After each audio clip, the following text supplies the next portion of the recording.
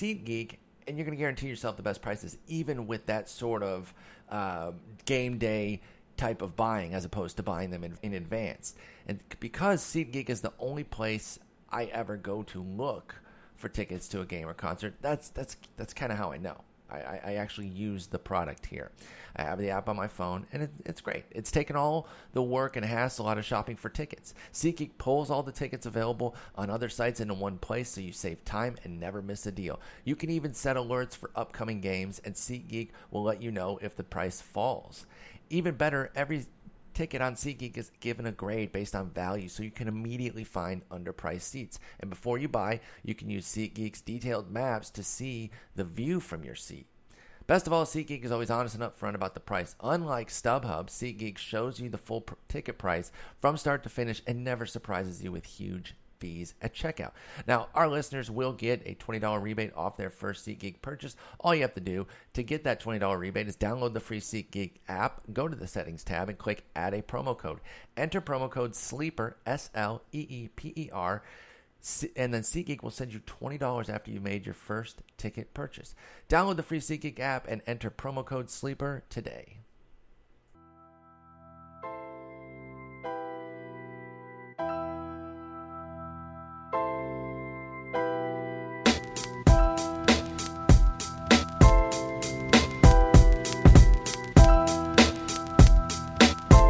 Welcome to episode 390 of The Sleeper and the Bust. It is Friday, September 16th. I'm your host, Paul Sporer, with a very fatigued Eno Saris. We got you on, we're pitching you on like 2 days rest. It's very unorthodox here, Eno. How you doing?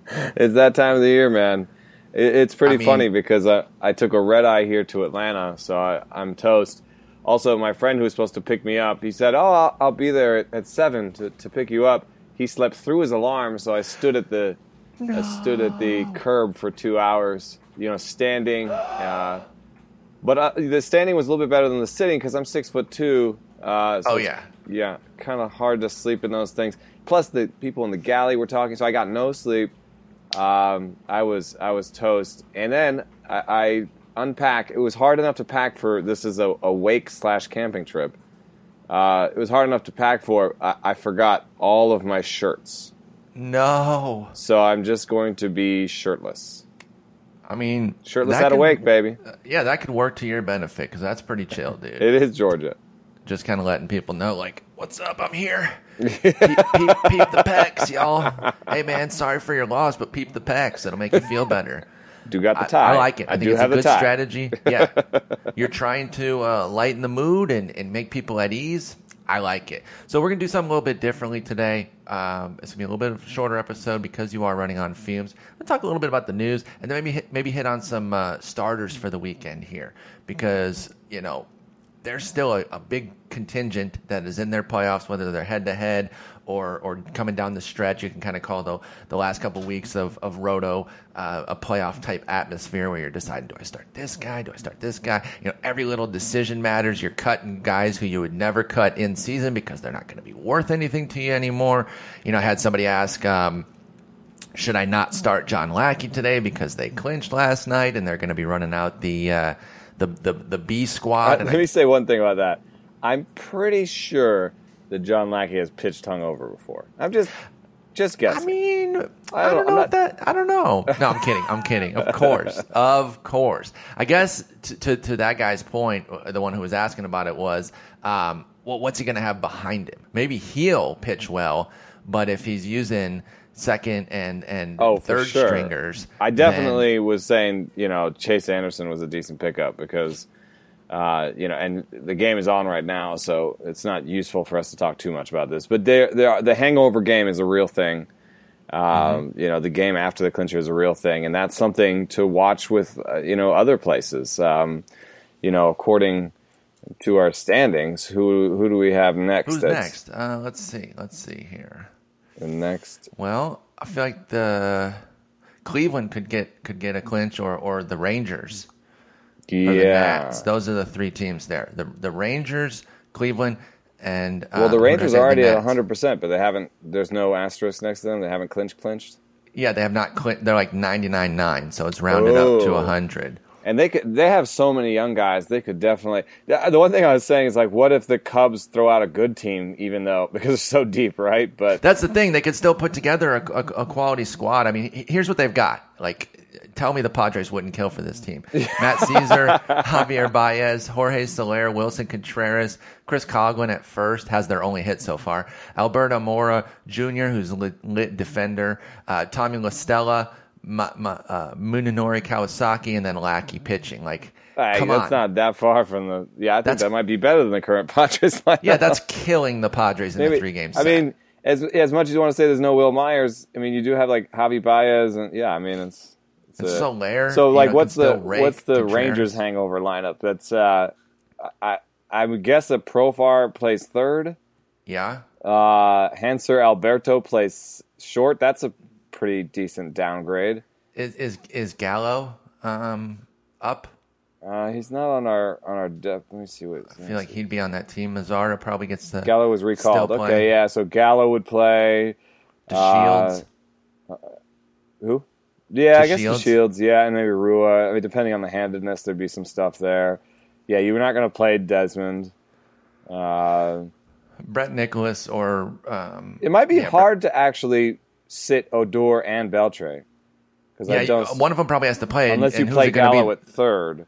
The 37-year-old or the 22-year-old. But either way, they could probably come up with some. I'll tell you where it could really hurt, though, is more the Nats or Cleveland, because they've got great starters that you want to use. So you could get kind of a bogus start out of one of those, you know, if it happens to fall on Max Scherzer's day, or like Carlos Carrasco's day, that could be a bummer. And we are in such a fine period where every start matters that could be tough. Thankfully, John Lackey still only has to face the Brewers, and they're fine. Like, they're actually a pretty decent offense, and I think they have like one of the better ERAs. It's one of the bottom feeders has the second best ERA in the second half. I don't know if it's Milwaukee or one of those other teams at the bottom. So, you know, you do have to be careful for that, though. The hangover game, as you said, is a real thing. You want to be careful there. So keep an eye on those teams that are close. Again, that's Texas, Cleveland, and Washington all look like the next to clinch. And let's just hope it's. Did you have a magic number here? I'm trying to find a magic number. Well, actually, that's the wild card. I don't want wild card. I want there's a 4-letter network whose standings I'm looking at right now, and they do not list magic numbers. Well, look elsewhere. Let me just go to MLB. I bet they got it. Yeah, MLB.com. That'd be useful because then we can maybe identify the starter for the hangover game. It's a great call. By the way, how do you feel? How do you feel about Cubs fans griping that they clinched because St. Louis lost, as opposed to them winning? I will not say something for fear of saying something rude. Okay, that's probably the best way. Okay, I got some magic numbers here. Oh, you got some? Okay, what's Texas's? Texas is, they don't have one. Wait, what the heck? That's an elimination number. Never mind. This is something different. I don't know what the heck an E number is. Oh, that's... Why can't it... Lord. Why can't I find a normal maybe you could look number? At all the E numbers in the West. Houston, 6 or 8. Yeah. Houston 6, Seattle 8. So that's a pretty big number. I guess we don't have to worry about it for this weekend. And then 7 for... So I guess those teams could still win the division, I guess. But they're going to clinch a playoff spot soon. I don't know. Yeah. Either way, keep an eye out for it. It'll probably be more of a factor next week. Maybe we'll revisit that topic on Wednesday. You know, let's talk about a few players here. Giancarlo Stanton's coming back. What are your expectations here? Obviously, he's a huge name, so people are going to be excited. But is he going to play every day? Is he somebody that you automatically put in because of who he is? What's the situation with Giancarlo Stanton coming down the stretch here? Yeah, I mean, it's interesting. The elimination number, I just noticed, the lowest one right now is actually Miami. Yeah, they're on the cusp. They're on the cusp. So that, I think, is really important because it could have something to do with, if he tweaks that hammy, then he just sits if they're out. So I would just play him because you held on to him and you need him, and you could get a home run from him before they sit him. So I think I'm throwing him out there. In the leagues where I have him, I'm throwing him out there. I think you have to. Like I said, huge name, huge potential still could hit a few bombs for you that could be clutch for Giancarlo Stanton. So I guess you got to put him out there. Let's talk about Logan Morrison, who is actually having a decent season, and now he's going to face, I think, a wrist surgery. That's problematic. Not only not for this season, obviously. Who cares about what Tampa Bay is doing? Their E number probably struck back in May, but again, he was hitting pretty well with some power going into a free agency year. This has to hurt him having wrist surgery for Logan Morrison. What do you think? Yeah, he made $4.2 million in his last year. That does make him probably affordable for the teams that want to go affordable. But I think the problem for him is that the teams that would like him, the teams that skimp on first base, DH types, I think they find guys. So, like, for example, I think the Rays may have found their guys in the meantime. Mm-hmm. Brad Miller, has recast himself as a slugging first baseman. Exactly. 28 homers and 72 ribbies this year for Brad Miller. And he's not that great defensively, so you can you can throw him there. Taylor Motter and Nick Franklin look like decent utility infielders. Mm-hmm. And Matt Duffy is your shortstop next year. So, and then they're the type of team. I mean, they did get Morrison, so it's possible they signed Morrison back to be DH. But I think also in the outfield, there's been enough interesting things happening. Like Franklin looks like, frankly, good enough maybe to platoon or to take part in a left field situation, which could push Corey Dickerson to DH. So, Dickerson's health, I think, adds to that too. Right, and I'm not sure. I mean, it was a decent enough season, but I'm not sure that even the Rays are chomping at the bit to give him $5 million for another half win like that. So, I think maybe he comes back on a 2, 3, 4, something small, and it is the Rays. But if you're like keeper, or he's not going to be a really good sleeper or keeper, because 29-year-old coming off a wrist surgery, only hit 14 homers. Fungible positional value. It's just a lefty platoon DH. The only thing worse is a righty platoon with DH. Remember when Logan Morrison burst onto the scene in 2011 with the 23? Well, actually, he burst onto the scene with a 283 average without much power for 62 games in 2010, but then had a solid first season there, 23 homers, 72 ribbies, cost him a little bit of the batting average. All those tweets. Oh yeah, and then he was the Twitter superstar, and then we realized that maybe he wasn't. Well, to be fair, I think when he's in, he's all right, 4% better than league average, and it's possible that injuries robbed him of a lot of that effectiveness. I think maybe no doubt could have been a 10% above league average true talent guy, but the knees started to go really early. And very early. After that 123 games for Lomo in 2011, he went 93, 85, 99. Last year's 146 was a career high. And it's interesting that he did that as, free agency approach, because the only true, effect of free agency looming, I think, is plate appearances and IP. I think pitchers and hitters are a little bit more likely to play through nicks and cuts in order to get that payday. Heck yeah! I mean, I think we see that regularly when you see a guy. That's really the big difference in a quote unquote contract year. I think sometimes it gets bastardized where people think that they try harder, but in terms of their skills, and maybe they didn't try harder. Obviously, you're going to want to be the best player you can be at any time, but that playing time, you're saying, okay, I have this injury that could be a 15-dayer, or I could play through it and be 85% of myself. I'll take 2 weeks at 85% to log the playing time and make sure that they see that I can play $140 or something. Yeah, and look at Lomo's BABIP last year, 238. I mean, without going into a real lengthy analysis of his balls in play and stuff, you could say, oh, yeah, he could easily have been hurt for some period of time, and playing through it. It was easily the worst BABIP of his career. It's funny, though. You had this whole thing about not. We've talked a little bit about not picking up guys in their first year with a new team. We talked about it in the context of pressing at the plate and how people swing and reach more, at least in the first month on a new team. Add in the fact that maybe they played through some injury the year before and they wouldn't probably do so with Money in the Bank. Then your mentality switches a little bit from, got to get to that payday to got to stay healthy and, help this team in the long run. They've signed me for 3, 4, 5, 6 years. So yeah, I want to be there at the back end of this contract here, making sure that I'm delivering. So right. I could see Lomo getting like a 2-year deal.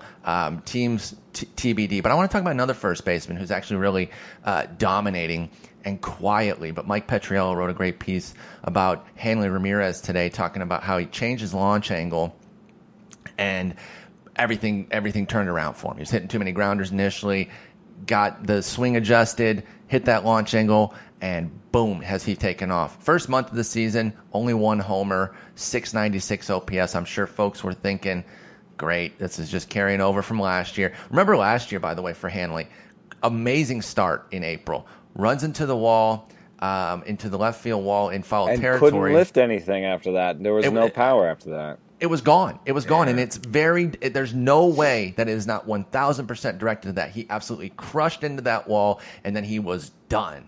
So I think there was some rebound potential for some people. I liked him too, but there's first baseman I liked, so I only got Hanley Ramirez in one league. Oh, I just flashed back to a piece I wrote in the offseason about how Hanley and Pablo would represent, their bounce backs would represent 2 of the top 10 bounce backs of all time or something. Hey, you got one of them. Yeah. What's funny is that both of them had bounced back and were on the top 50 list already. Oh, really? From previous bounce backs? Because, Hanley had that 2011 season that was down, and then he surged back the year or two after that. Pablo's been a crazy pendulum. In fact, I think Pablo's a decent. I think he might end up in I've been saying Atlanta in chats because, Atlanta's the kind of team that I don't think Adonis Garcia is a long-term solution, and even he could be a useful piece around the infield. So I think you could Atlanta could say, hey, swallow 30 of that $60 million. We'll take Pablo Sandoval for 3 years, $40 million. By the way, I fully agree with you that Pablo Sandoval is not done. I think those that think that his career is over, I don't see it that way. He's done it before. He didn't quite do it this year, but there was injury questions, and he's kind of all over the place. The thing that makes me nervous about Hanley, and it's the same thing as Pablo, and it's related to this bounce back stuff, is that I find them very volatile. Oh yeah, you don't know what you're going to get, right? But I want Hanley now. I don't want Hanley next year at prices that were built on now.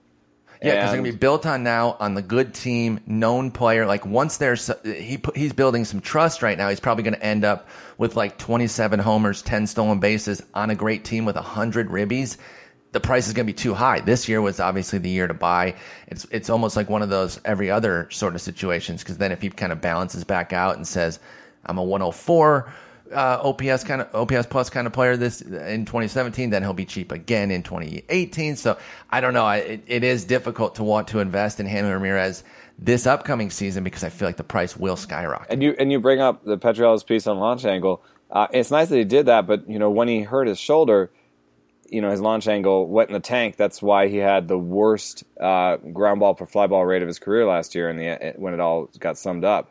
But if you look in his history, he's oscillated anywhere from underneath, 1 ground ball per fly ball to last year, closer to 2 ground balls per fly ball. So he's, and I see it's not a real bad pop-up problem, but I see some pop-ups. So, it's an interesting thing. I think that maybe that's one of his biggest struggles. In terms of pull percentage, he's a little bit more steady. So I think in terms of pull percentage, he's about the guy he is. But every once in a while, he just slips into maybe dipping the shoulder or getting too top heavy or something. So that's the sort of mechanics behind it. But the real mechanics behind it, I think, is the same thing we've been talking about: injury. You look at his plate appearance totals. They were in the 700s, then it dipped to 300, back up to 670, 300, 500, 400. This year it's going to be over 600 again. So it's really just, when is he healthy? And I don't really love to play that game.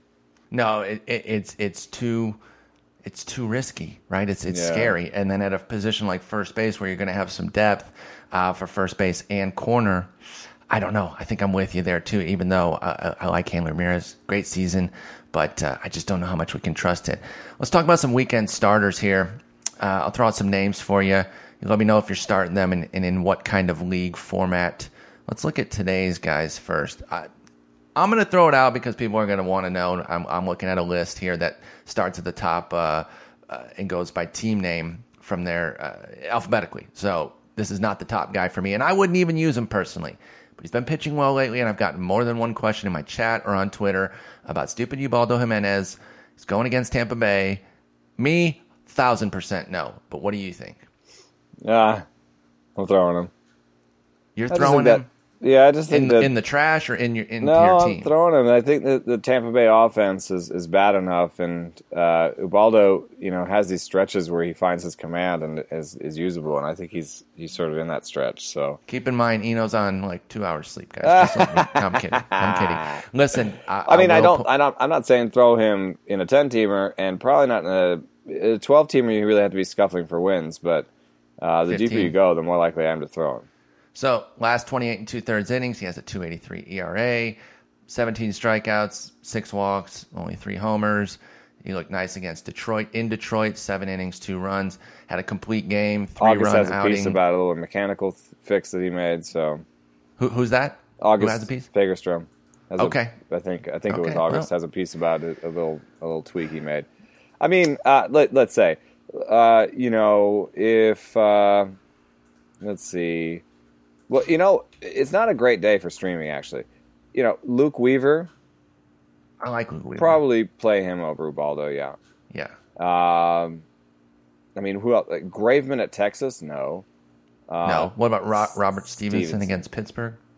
I mean, Pittsburgh's offense isn't great, but Stevenson can't find the plate, and that's his big problem. That's completely fair. Tyler Chatwood at home against San Diego. I mean, if you pitch anybody at Coors, it's Chatwood. I think Chatwood and Ubaldo are similar risks. No, if you pitch anyone at Coors, it should be Tyler. And wrong Tyler, because Chatwood has the severe Tyler. Home road split. 5.67 ERA at home, 1.77 on the road, with his 1.5 strikeout to walk ratio, both home and away. And so it's obvious why he fails at home, just way too much contact. I got breakfast. Oh, what'd you get? Share. Looks like a croque monsieur with an egg on top. Sweet. Sounds I'll take that. Yeah. Well, while you eat that, what about Tom Kohler at Philly? No. Well, no. I'm with you. Tom Kohler has always been a home-only guy if you are going to mess with him. And I think even this year, his home numbers have actually been a little bit sus. So, in Philadelphia, when we did that when we looked at Stat Corner's numbers, Stat Corner's saying that Philadelphia is worse than worse for pitchers than our numbers say. You were right to point out Stat Corner's 3-year regressed. Maybe they're not halved or something, but I know that somehow they're different. Yeah, they are. They're definitely different. Yeah, we don't know exactly how, but they do look at 3 years. Yeah, I mean, 4.18 ERA on the road with a 1.52 WHIP for Kohler. I think that's too risky. I'm going to say no there. We already said no on Graveman. You think Bartolo Colon's still available in some shallow leagues against Minnesota at home? Oh, I don't know. We'll hope we miss up on. It's so funny that you're stuffing your mouth as we talk about Bartolo Colon. Oh, that's bad. How fitting, guys. I mean, we did not even plan that. Yeah, I'd put even Colon above Weaver just because I think he's a good pitcher and it's a decent matchup. I think I would too. Okay, well, last one on Friday before we move over to Saturday. What about Ryan Vogelsong on the other end of that Robert Stevenson matchup against Cincy? I'd place him in the Ubaldo Chatwood tier. Okay, so since it's in Cincinnati, and when Vogelsong has problems, it's homers. So, oh god, yeah, and he's been nightmarish his last few starts. I knew he had some good starts to open up August, Yeah, after you get back I from the might DL. put Boguson below those guys. I think I'd rather take his chance on Stevenson. I'm not starting him. Having one of those excellent rookie. Like he did have a start with 9 strikeouts and no walks. So I think I'd probably put Stevenson last. You might probably put Ubaldo last. No, I'd actually put Vogelsong last. Well, okay, yeah. We're putting him off the board. Yeah, off the board. We're On the saying off the board, I'd go Stevenson, Ubaldo, Ubaldo, Stevenson. You might go Stevenson, Ubaldo. Otherwise, we probably agree the best streamer of the day is Luke Weaver. Yep. And second best is Bartolo Colon. All right. Let's look at Saturday then. Maybe it opens up a little bit more. Do Shelby not Miller against throw the Williams Dodgers. Perez. Who? Just wanted to get that off the board. Do not throw Williams Perez. Do not do that, guys. We're not suggesting, we are telling you. Yeah. Do not do He has a sinker and nothing else. literally nothing else. What do you think's out there? I mean, Tyon in some cheaper in shallower leagues is. I mean, yeah, if he's out there, take him. I took a look at Trevor Williams' numbers. I don't like him. Here's one I like. Jose Urena. Yeah. For Miami. This is a guy who's got some decent stuff. I actually wrote him up in the Baseball HQ Forecaster. Didn't I he did a little bit flirt of with a deep dive. no last time out or something? What's that? Wasn't he flirting with a no last time out? He was 8 2/3 scoreless and allowed only 4 hits. Let me see when that first hit was. Yeah, that first hit was in the 5th inning. So he went 4 no hit That innings. is not flirting with the no. Whoever alerted me to the presence of that no, do not do that again, please. You're not allowed to talk about a no hitter as a viable thing until the 6th inning. Not even the 6th. I agree that's where it's gotten to. Inning? Are you kidding me? Yeah, okay, you so can't do that. Urena's got good velocity. Fastball's a little straight. Change doesn't have a big gap, but some decent movement. Good slider. With that, I just switched over to the results tab. Yeah, I mean he's an okay pitcher. That sinker's pretty decent. I'll take a shot at Philly there. Yeah. Let me get some numbers on this next guy before I say him, because he might have been getting scooped mainly because of at our behest. Well, he's still 55% at ESPN. So in shallower leagues, Seth Lugo's still going to be available. I feel like we're fully in on that. Yes. Lugo might be a little bit riskier than Tyon in the shallower leagues. Sure. Maybe. I mean, Tyon just has a super sinker, and it's a good place to start. But I don't know. Those guys are probably my favorite streamers of the day. I agree, but Tyon also has to face DeSclafani, who's been beasting your boy. So a W might actually be tough, even against Cincinnati. Yeah, that's true. They could be locked Lugo, in a pretty Lugo has a good better matchup. team behind him. I like Chris Tillman. I picked him up in a few leagues. I was surprised to see he's available. That Tampa matchup's decent. I was going to mention, don't sleep on his availability and assume that because he had such a great start that he's available, because he went through, wasn't he on the DL for a little bit and went through a lull. So I think there's going to be some availability. So to me, 77. if he's available, I'm going Tillman, Tyon, Lugo. Urena. I think when I get to Urena, then I'd throw in Brandon Finnegan into the mix, maybe. What do you know about Raul Alcantara for Oakland? I remember he was a one-time big prospect, but is he worth anything looking here for? I mean, it's against Texas. I don't like that matchup, and I've it's checked at him Texas. out. Never mind. Yeah, I've checked him out a couple times, watched him a little bit. I'm not sure. Mike Leake at San Francisco. Or are we going to go back to back at San Francisco with Weaver and Leake? I'll put Leake in the mix. I'd rather have, I think, Lugo and Tyon. Leake versus Finnegan is interesting. Finnegan hasn't been good all year, but he's been better recently. When he's good, he's so good. The thing of it is, you're either going to get 3 innings, 5 runs, or 7 in 1. Like Finnegan, it's so volatile. It's been 9 games since he's had a real blow up. I mean, I guess you could call 4 runs in 5 innings to Miami a blow up, but that's sort of what you're talking about. But that's the one blow up in the last 9 games. So, I could start him against Pittsburgh for sure. Let me look for an adjustment real quick because I thought I spotted something before. And that's in the second game of a doubleheader. So did he get some velocity back? Oh, I think he did get some velocity back. last 9 Brandon, games. Brandon Finnegan, by the way, is still something I like long-term. He got some velocity back, which is huge for him, actually, because he was like 93, 94 before, and he was inexplicably like 89, 90. Now he's back up to 90, 91, 92, which is, for a lefty, it's important to get up there. So, I like Finnegan, actually, and I think I'd put him above, not above Lugo Taillon, but up there in the mix as one of the best streamers of the day. Last one for Saturday, then we'll do Sunday and get you out of here. Francisco Liriano at the Angels, and I bring it up only because he's had some decent starts recently when he's been starting. He's been bullpen and starter, but his last 3 starts, 6 innings, 1 run, it wasn't earned. 5 innings, 4 runs, 3 of them earned. And then most recently on September 12th, 6 1/3, 2 earned. So, yeah. What about Liriano against the Angels in Angel Stadium? I think that's on par with Finnegan, and it's a question of what you find riskier: the young guy who could play really well, or you're right though that both lefties who could throw gems, but also make you regret it instantly. Right? Yeah. I gotta mention Bud Norris. It's really hard to know Arizona. which one to do. It is interesting that Finnegan is throwing in the first half of a doubleheader. Oh, I showed it the other way. I showed him on the back end with Desclafani against Taillon in the first end. Oh yeah, no, that's right. You got it right. So I think actually the second half of doubleheader, I should check this out, but I think the second half of the doubleheader, anecdotally, I think the lineups are weaker. That's why I mentioned it. I thought maybe that would be a little bit of an advantage going in that second game. I'd like to check that out, but I think if you think of, like, if you have a star, you play him in the first game and you rest him in the second game, have him on the bench in case it's a close game and you can bring him in to hit. So, and even if they do play both, they're at least somewhat fatigued. Tired, I'm not saying, I'm not saying that they're dead. I'll go with Finnegan by a nose. Also NL and all that. So. Does it bring Trevor Williams into focus at all? Since it will be the second I looked game at his for him numbers. as well. I'm not into them.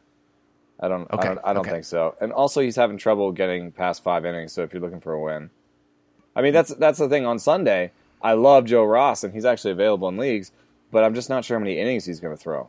So you're just looking for good innings because it's at Atlanta. Joe Ross is like, if you're winning your matchup, you want to stream, but you also want to stream someone you might want next week. That's a great call. Right? That's a great way to put it because, he can't be a linchpin where you need the W. But if you just say, I'm trying to get some quality innings, if he doesn't do great, I'm okay, and then I can have him for next week. That's what Joe Ross is. I actually fully agree with that. It's interesting because it's not a great streaming day. I like Ariel Miranda. I think if Robbie Ray is available, I think he's probably the best streamer out there. Yeah, against the Dodgers. And he'll be available in some shallower leagues for sure. Right, and then that next tier down, I guess Alex Reyes. I would go probably Robbie Ray, Alex Reyes, just because Reyes has hot fire stuff, is going against the Giants. What about his opponent in that game, Albert Suarez? I don't know anything about Albert Suarez. Just a boring sinker guy. I mean, I don't think he's as boring as Williams Perez. He's a little bit better than that, but we're killing Williams Perez today, man. I hope he's not listening. He's gonna come find me, dude. He's like, "Yo, man, what's going on?" Ariel Miranda, you mentioned him for Seattle. He's been pretty good this year. I've not really zoomed in on him at all. In that Suarez grouping, I mean, it's a good sinker. Keeps the ball down. Sunday might even be lighter than Friday in terms of streaming. What about Colby Lewis? Sunday is not good. Sunday is not good. Actually, I'm sorry that I called it a sinker. I guess I must have done that from overall stats. Why did I think that? He's a good ground ball guy, right? Who, Suarez or Miranda? No, he's not. Miranda's not a good ground ball guy. Man, it's so funny how you put guys into these categories and you look at it and you're like, what? Do you ever put guys into the wrong-handedness? Yeah, right. I do that sometimes. I'm like, all right, he's a lefty. Miranda's pretty boring. I think I've been using Miranda, but just because the team has been finding some wins for him, and I've been using him in super deep leagues. I think if you're 12, even 14, I don't know about using Miranda. Okay, and that means that it's a real light day because you're talking about the shallow guys are great. I mean, I love Ray. If Ray and Reyes are out there, that's a great 1-2 punch. But most leagues they're not out there, and then you're left looking at Miranda. Alex Meyer against Toronto doesn't have the innings. Colby Lewis is Colby Lewis. What about Kyle Gibson? I actually picked him up. I just picked him up in my 18-teamer for that game. Jose De Leon at Arizona? Well, I mean, if he's out there, then... Well, if Reyes is going to be out there, I think De Leon's going to be out there. De Leon is, I think, a step below Rain Reyes just because going to Arizona, going up against decent competition. So, what about this Kyle Hendricks guy? You think I could pick him up and just get a good... He's probably available in all those leagues. Maybe only shallow league. I'm just kidding. Yeah, but Gibson, the New York lineup's not great, and you can throw Gibson there, and he's a decent guy. He'll like having the pitcher to throw to, and so is Kyle Hendricks your NL Cy Young? By the way, are you getting enough love for your Kyle Hendricks love? I mean, this is an Eno Saris guy, folks. The problem is batting average and balls in play, and correctly giving value to his balls in play, because he suppresses exit velocity, but he also has like a 240 BABIP, and 236. His team helped him do that a little bit too. So last name I want to throw on the back end of Sunday because it's such a bad day. If Willie Peralta, I think, is ahead of Ariel Miranda. Wiley. Huh? I said Wiley. Wiley, yeah. It's Willie, but it looks like Wiley. It does. I would put Alec Asher maybe a step ahead of Ariel Miranda. I've been looking at his pitches. He has, 4 or 5 pitches. He's a better pitcher, I think, than like the Trevor Williams level. And he's got Miami at home. Cashner is okay. And maybe you can really pick either side of that battle. Trashner. But Philly's home, and I don't think that Cashner is necessarily way better than Alec Asher. So we didn't mention Daniel Norris, who's going to be widely available at Cleveland. That's a good one. Say hi. Hi. Who said that? That was funny. We're about to get going here, but Daniel Norris. I'd put him ahead of Miranda, Asher, Peralta, and behind De Leon, Reyes, Ray. I think that's fair. Even though it's a good day if you have a chance to take a shot on one of these, lovable rookies. Yeah, it's a little bit of a better day in shallow leagues than those deeper ones can be pretty sketchy. Quick episode here on Friday. You got to get to business in Atlanta. Good luck with not having any shirts. I hope it doesn't get too cold. That will be difficult for you. It's like 90 at 6 p.m. So boom. Well, there you go. I'm going to crush this sandwich and then be real sad and happy at the same time. It's very difficult to do these things. It's an interesting trip, but sorry for the main reason that you're there, but enjoy the camping on the back end of it, and you and I will talk next week. All right, man. Peace.